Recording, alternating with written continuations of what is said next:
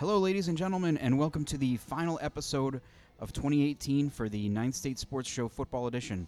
I'm Joe Marcellina. Alongside me, after he's recovered from his turkey coma, former high school football coach Mike Lockman. Mike, hope you've recovered from the first of the major holidays here. Just barely, but it's good to be here. I'm glad we had one more show. We're recording this final episode at Riverside Barbecue in downtown Nashua. Just want to say thank you to everyone that's been listening throughout the season and providing us with some much-needed feedback or much appreciated feedback. You can always get in touch with us here by emailing nhhighschoolsports@gmail.com or on Twitter at nhhssports. And if you are interested in things other than football, how dare you? That's a little weird, but we will be bringing back a little bit of a lacrosse show coming up in the near future. And, of course, we're going to try to get together and do an off-season football show at some point, discuss the All-Star games that'll be coming up and a few other things. But last year we did kind of a review when they did the roster announcements and stuff. That was fun. Our good picks and snubs and all that fun stuff. Yep. But we're not doing that yet. Today we are going to we're gonna get your thoughts on the championship games. And also talk a little bit about the season as a whole. What what kind of transpired this year and maybe what's going to happen next year. But let's start out the D1 game. If you can remember that far back, or a week and a half ago now. Trying to sort through it all. I think I said this to Roger last week. When we were at the end of the Pinkerton-Salem game, we were standing on the sidelines, and I said to him, I'm pretty sure I said to you that I would make Bedford a 2-touchdown favorite over Pinkerton. And, that felt about what that game was. Yeah. Was that, there were some hairy moments for Bedford, but they were pretty much in control. Yeah. It was probably the less entertaining game of the three. Right, they were all actually really good games, right? Which was great because you could have anticipated maybe that there would be some blowouts in there, but they were all really good games.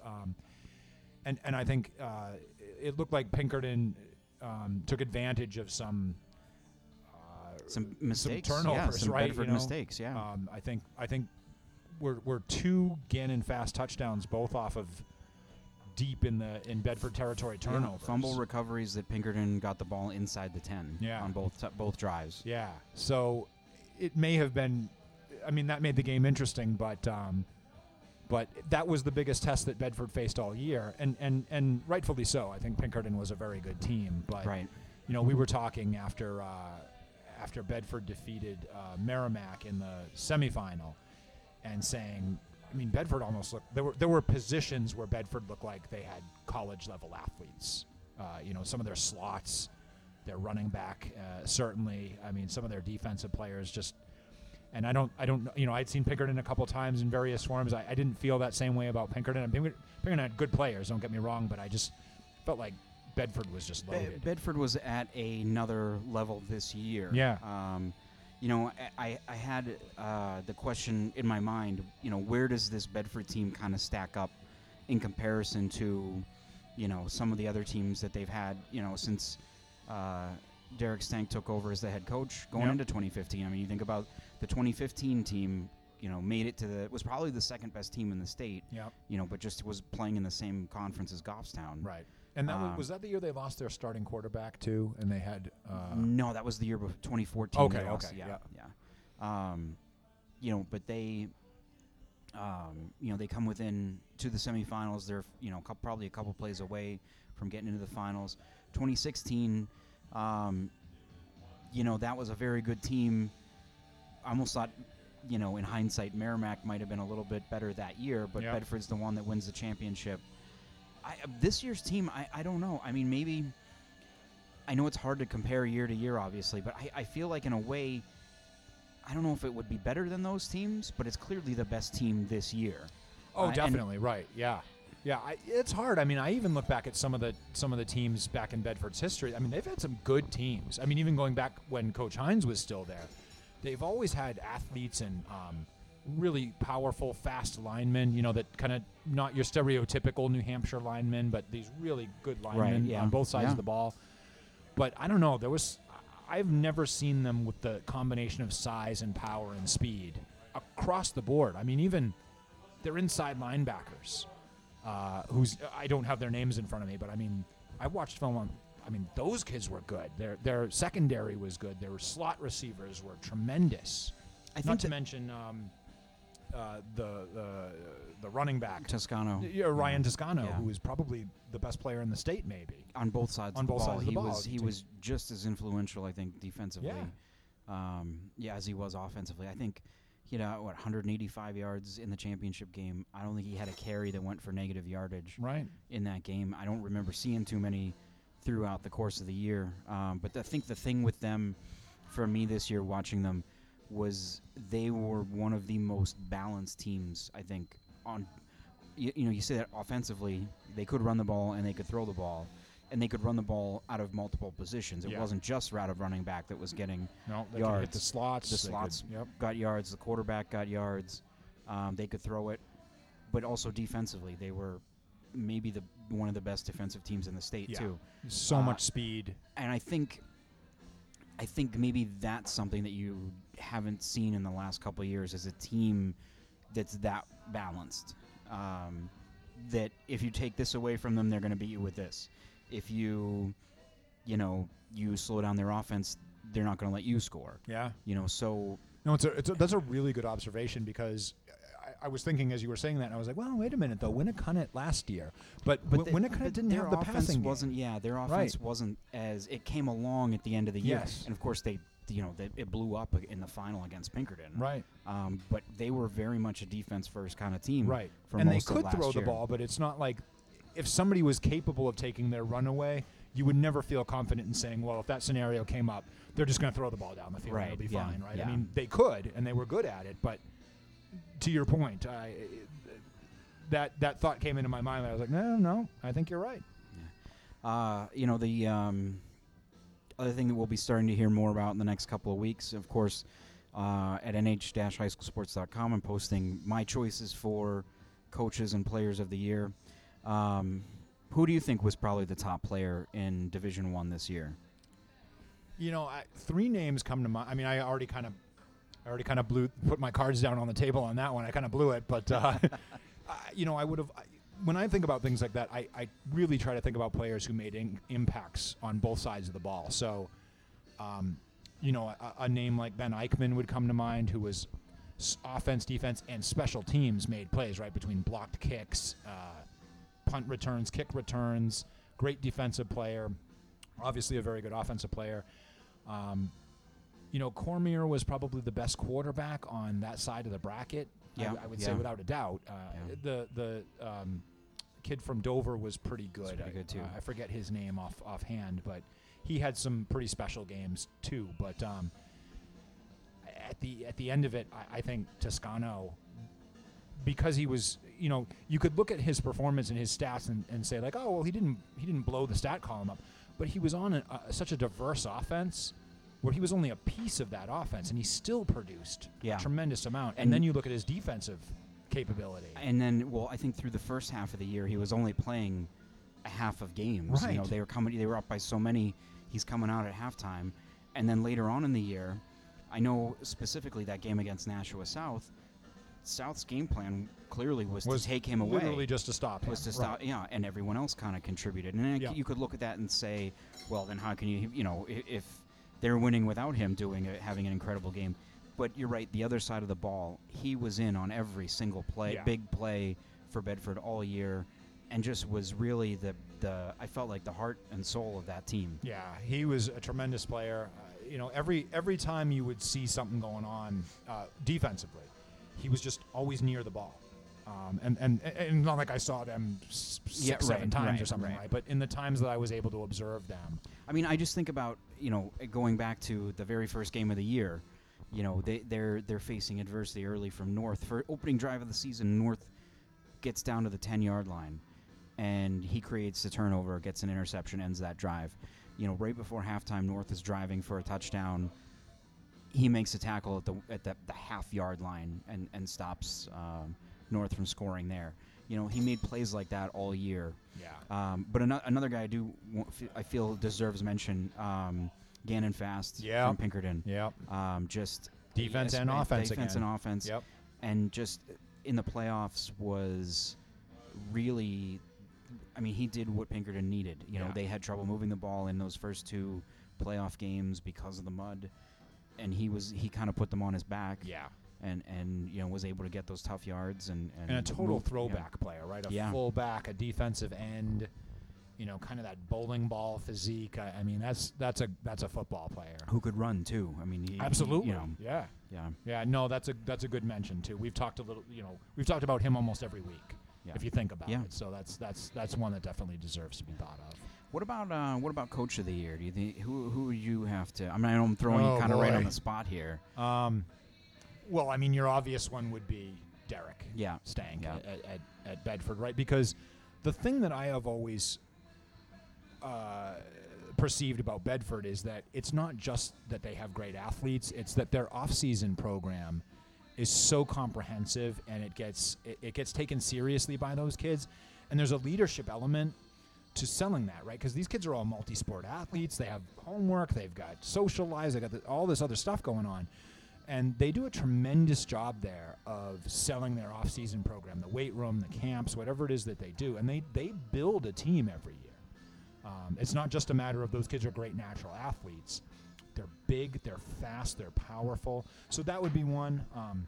I think you'd have to look at Kip Jackson at Merrimack, just given that turnaround, right? They had a tough year last year, coming off of a great year the previous year.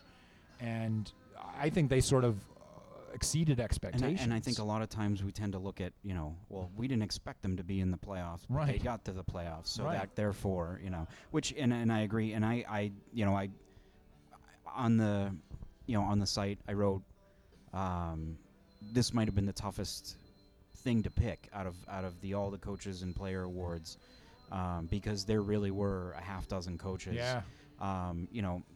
Justin Huff did a tremendous job getting Goffstown into the playoffs after an 0-3 start. Right. That was an amazing I think it's only job. the third time that's ever happened.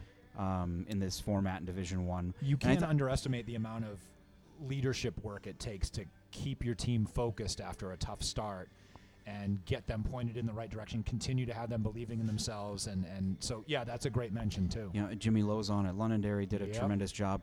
I would even say, people are going to kind of scoff at this because it's Pinkerton, but I thought what Brian O'Reilly was able to do this year with some of the, there was rumors about, they never said anything about it, but rumors about injuries there that they dealt with. Their backs were against the wall for a stretch there. Bill Raycraft at Wyndham, getting them within a game of the playoffs. But ultimately, the guy that I signaled out as my Coach of the Year in Division I was Rob Pike at Salem. Just, you look at what happened. They lose Josh Maroon, who's one of their top running backs in the Jamboree for the year. Dom Pacey goes down midway through the season. Who was He's huge out for part the year. of that team. Riley Mulvey missed a lot of time for them. I know there were other kids that got hurt, and I just wasn't able to keep track of all of them throughout the year. But it seemed like every week up until the semifinals, there was another kid stepping in. To have that kind of depth or to build that kind of depth, especially given what they lost from last year. To keep the kids focused. No, you're absolutely right. That is I hadn't even. And Bill Raycraft is another one where you could say, we talked at the beginning of the year about that first year transition into a new division, and it's not even a matter of school size or talent. It's just a familiarity thing where everybody else is familiar, except for you, right? And you don't have that that face-to-face experience with other teams to be like, I know, Coach Lockman loves to run this on 3rd and short, that kind of stuff where you just have that bank of knowledge. For them to come in and be right in the thick of things, right at the get-go in a really good Division I is great. Rob Pike's a great choice, too, because I hadn't considered that angle of how much adversity they had to deal with this year. Combined with all of the talent that they lost the previous year, they reloaded and threatened every step of the way. They beat Pinkerton, right? In the regular season. Yeah. So moving on to Division II, Great transition there by me. Yeah. You know, this game, I got to say, I spent the first half going, what is going on? Like, Yeah. what? You know, Plymouth fumbles the opening kickoff. Yeah. Owen Brickley Owen fumbles, of all people. You know, Alvern scores on its first 3 possessions. Takes an 18-15 lead at halftime. Yep. And then the game swung in the second half on one play, it felt like. Yeah. The block punt. Yep. Special teams had been the theme, if you think about it, all through this NHIA playoff season. I mean, there were blocked punts, blocked extra points, and overtime frames. I mean, all kinds of things that special teams mattered. But I was surprised more, and this is not to take anything away from Alvern. I was surprised more about Alvern's ability to be out in front than I was in anything else. I mean, I just assumed that they'd been a second half team all year. Yeah. And their lack of experience in playoff situations. Coach Roth has done a great job with them all year, but he's a second-year head coach, first year in Division II, by the way. Speaking of the transitional things we talked about with Wyndham, and they came out and just it was almost like what we said a couple weeks ago about don't rule them out, because they've got that believe in yourself momentum going after all they've been through. But it doesn't surprise me, though, that Plymouth was able to emotionally, physically regroup and take care of business, because they're just so disciplined, and that's such a football community that it's almost like you had to wait. When was the other shoe going to drop? Right. You know? Yeah. And it'll be interesting to see what happens. I know we said the same thing at the end of last year. What's going to happen with them, because they're losing a ton of seniors. Yep. Well, guess what? They had more kids that came and stepped up. I was going to say, I'll go out on a limb and say they're just going to reload. Yeah. We may not know the names right now, but you know, taking a look at the division, and I'll reveal my pick first this time around. But I think, without a doubt, the player of the year was Owen Brickley from Plymouth. I mean, I don't have. I got to take another look for the numbers, but I mean, he had. I got to say something like 800 yards rushing, I think, in the playoffs with 10 touchdowns. Yeah. In 3 games. Yeah. I mean, just. I mean, that's absurd. a season's worth of for some kids. Stats, Yeah. For most kids. Yeah. You know. And again, going back to the theme that we had where we were talking about the Division I kids, his presence on both sides of the ball. Right. He was a linebacker on defense. He was all over the field, even in the playoff games, right? The same thing. He's a kid who's rushing for 800 yards. He's all over the field on defense. You know, obviously the fumble's unfortunate, but you know, he's also a huge special teams contributor in the return game and the coverage game. He's a special player. The fumble might have been the only negative play. Yeah. You know, looking around, obviously Sean DeCorn from St. Thomas has got to be another kid that you mentioned in that. Yeah, he was far and away the best quarterback on that side of the bracket. South, I should say, right? I mean, he was really good. There were a couple other guys there that were good. Kyle Gora from Alvern had a fantastic year. Yeah. So, just a sophomore, so I mean, excited to see what he's able to do. Yeah. Moving forward. I mean, as a QB, he's caught touchdown passes, thrown them, and received them in the championship sophomore, game. right? Yeah, I mean, that's insane. Yeah. Yep. So that's another big mention. But you know, given that he's a sophomore, you know, he's still got a lot of way to come too. So, but I would have thought that. I'm trying to think if there's any other guys that come to mind, but those are the 3 big ones. I would say. Yeah. I'm not. Coach of the Year is a little bit of a tougher one. I think, of course, what Chris Sanborn's done at Plymouth has been, outstanding. 3 championships in a row, and as we said, they kind of had to reload this year. Paul Cohen at Bow has, continued to put together solid years up there. Although, I guess the key this year, though, maybe they don't want to get those home playoff games. Yeah, right. I know. After going on the road for the previous 2 years. 2 losses in a row to Souhegan. Yeah, to end their year. Keith Jones turning Milford around from what we thought was going to be a playoff team last year. They lose a lot of those kids, from that team that we thought were going to be very good, and then this year they get back into the playoffs. That was when I was coming here and I was thinking about whether you were going to talk about Coach of the Year, that was really where I. That's probably for D2 that was probably Coach my Jones. choice too. Yeah. Just a fantastic year. Yeah, for I mean them. they won 2 games last year, Right. and they sort of revamped their offense into more of an option thing. They sort of made Gavin Erda the centerpiece to that, and they again to recover from such a tough year last year, an uncharacteristically tough year. That's not an easy thing to do, and I mean they were right there. If they had maybe held on, You look at the games that they lost outside of the playoff game to Alvern. They lose a lead against Hollis in the first game of the year.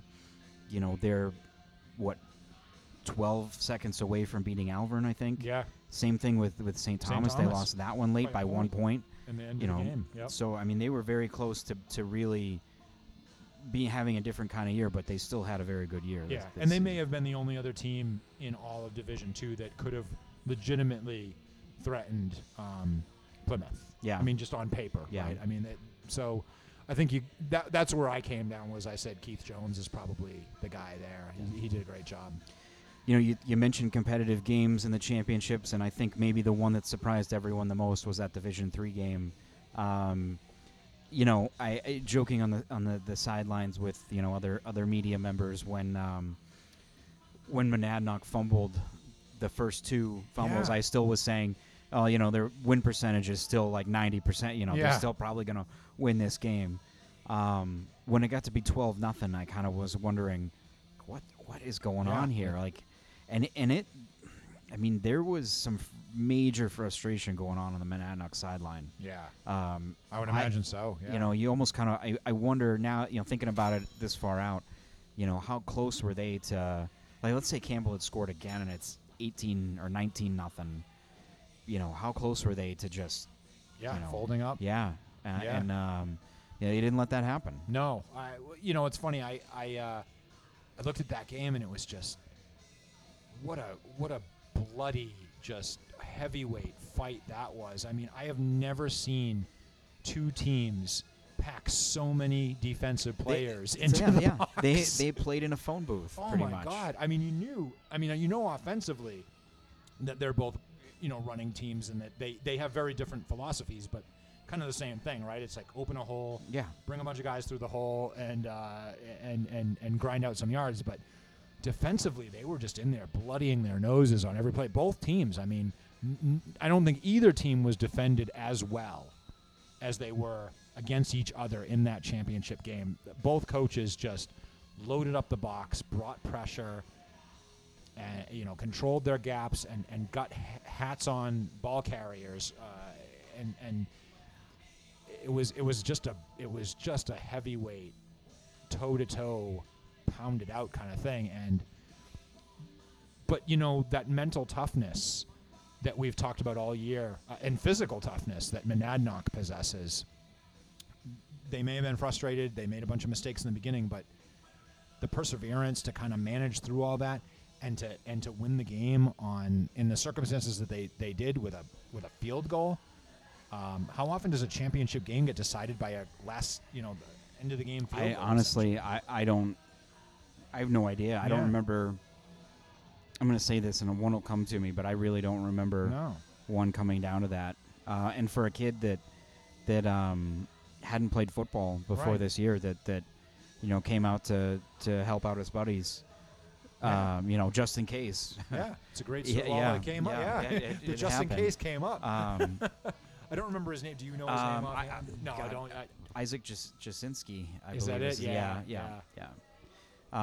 Incredible. And the only other factor to that game that's I think it bears mentioning is that Keegan Mills wasn't in the game. Right. So it does lead you to wonder what could have been for Campbell, who jumped out to an early lead. And they did it. They did it on plays where they ran outside. Yeah. And they really didn't go to that much afterwards. I'm not sure why. Would have liked to have seen that more. I don't know what it would have changed. Yeah. But usually Monadnock's really good about bringing edge pressure to contain. They usually have 2 almost like outside linebacker guys, but they're just they just scream Yeah. upfield and kind of they're really tough. They usually do a good job of containing. So maybe maybe the coach kind of gave them a little bit of, hey, you guys are out there for one reason and one Yeah, reason only, yeah. and that's to stop the outside run. I'm Yeah. sure there was some more colorful, may have been some more colorful thoughts mixed in there, but yeah, they might have taken it away as an adjustment. Who? Let's start with coach in Division 3. I mean, who kind of anybody jump out at you? Obviously, Coach Avery at Monadnock. Yeah. Winning a championship. Coach Costello at Campbell, getting there in his first year as the head coach. You had Coach Wood at Hillsborough during Hopkinton, who got his team not only the first time to the playoffs, but first time a win in the playoffs. Right? Yeah. So they weren't a one-and-out team either. Nope, a semifinalist in there. Yeah. Yeah. I think Coach Cousins did a good job with his team this year, but you expected Laconia to play well, so I don't know. Where were you on that? Because again, it's tough because there were so many teams that had good years, but I think I would have gone with with Jay Wood. Yeah. Just getting that team. What are they? Their third year as a varsity program. Yeah. You didn't really know what was going to happen going into this year, moving down. I feel like they lost a couple kids to graduation. Maybe that was 2 years ago. Yeah, they lost some kids that last year too, though. Yeah. And even the quarterfinal game that they won, I mean, they had to come from behind against, was it Lebanon? And it was like blocked punts. Right? I mean, that's huge, right? So Yeah. And they had to rally at half to. Yeah. I think they were down. They might have been down 14-0 at half. I think they came back to win 21-14. It's a big deal. Yeah. I mean, they beat some good teams along the way too. They opened the season beating Lebanon. Laconia. They did beat Lebanon during the regular season. Yeah. They lost to Interlakes by a point. Yeah.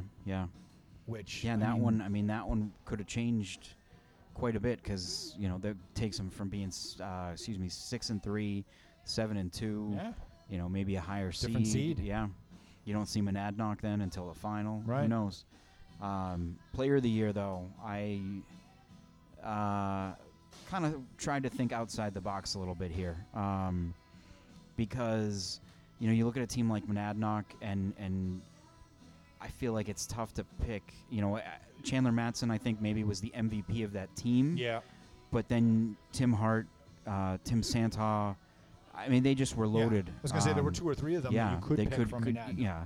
And then you look at Campbell, Keegan Mills, obviously, was a fantastic player. Yeah. Was banged up at different times. Not his fault, by the way, Right. but I mean, he was banged up. But I really thought, it made me think of going with Colby Quiet from Hillsborough during Hopkinton. That's where I would have gone, too. Jacob Steele probably deserves a mention because he was tremendous. I don't know as much about him on the defensive side of the ball. I know Quiet played offense, defense, special teams, and was a huge contributor in all 3. He was an inside linebacker on defense, but offensively, Quiet was so good. I mean, in the passing game, they would screen to him or they would hit him out of the backfield. He played fullback for them. He played halfback for them. He was the guy, and he opened up everything else for those other players. He made Yannikopoulos' job easier. That's where I would have gone to because I think he was the best all-around player, and he's only a junior. Yeah. I don't know. Any final thoughts about this year, the 28th season? Anything that kind of stood out to you in terms of, certain? I don't know if theme is the right word, but was there something that happened repeatedly this year that you were impressed with or kind of stood out to you? Yeah, I mentioned one earlier, and that was how much special teams this year played a role in critical outcomes. Yeah, it was blocked kicks, field goal in the Division III championship game to win it. I mean, special teams was huge this year in all 3 divisions. You think about Eichmann's blocked kick in overtime. I mean, it seemed like every week there was some sort of major special teams play. All 3 division championship games, I know D2 and 3 both had a blocked kick. Yep. all three of them, though, I think had a fumble or a kickoff, a fumble on a kickoff or a recovery on a loose ball, something like that. Yeah.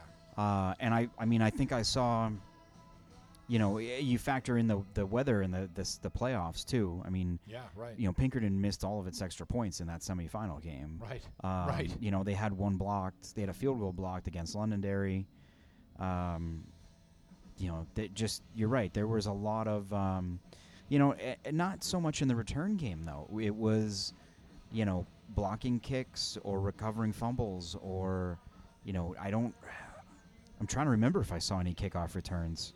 Or I definitely didn't see any punt returns for touchdowns this year. I saw a couple kickoff returns. I take that back. Yeah. Earlier in the year. Yeah. They usually do happen earlier in the Yeah. year because your coverage teams sometimes aren't quite as good at that point. But so that was theme one, and then the second theme was, as much as we kind of put this on Division II South, but I think across the board, I've never seen it so well matched. Well, maybe not in recent memory anyway. It was just. Anybody could have beaten anybody, and that's a cliche, but it really felt that way to me for much of the season. With the exception of a couple teams, yeah. Maybe I think Bedford. you're right. Bedford, And Plymouth at Plymouth. times against certain teams. But even, Plymouth Bow was a great game. Plymouth Sauhegan ended up being a pretty good playoff game, even though, that was back and forth for a little while Right. there. But for the most part, everything else was wide open. I mean, you could have been 5-4, or you could have been 7-1, or whatever. And I think, I'm going to get into this more later on in the week, on the site, but next year might be the same way. It might be even more so. Yeah. I know one of the discussions going on amongst the press box at UNH during the championship games was, who's the best returning quarterback? There's a lot of kids. A lot of them this year were seniors. There's a few that come to mind. Curtis Harris at North, if they keep him at quarterback, or James Dowling at Merrimack. Yeah. Alvern. Kyle Gora. Yeah. Gavin Erda at Milford. Yeah, But, he's Gavin. more of a running kind of quarterback. But he'll only get better. Yeah. So, there's some kids that are coming back. Who knows about the Wimmers at Hollis Brookline, Sander, the quarterback there. Yeah, both juniors, right? Both juniors, Yep. but not too sure about what their futures hold. Yeah. So I think that, as this kind of evolves into still more and more of a passing kind of, game, you need the quarterback. So yeah, I think that'll be an interesting aspect to look ahead to. Yeah. A lot of good players leave, but man, we talked about Quiet's only a junior. There are a couple of kids that we listed in that consideration that were, for Player of the Year, that were not seniors. So a lot of good players are coming back next year, which is kind of cool. And we will hopefully be here to talk about them when they do, when the 2019 season does kick off. Yeah. Mike, it's been a pleasure. Absolutely, a lot of fun. I hope you enjoyed it as much as I did. I did. Good. So thank you again for taking the time to talk some football with us each week. Thank you to everyone out there for listening. He is Mike Lockman. I am Joe Marcellina. You can listen to this and all other podcasts are up on nh-highschoolsports.com. Thanks again, and happy holidays.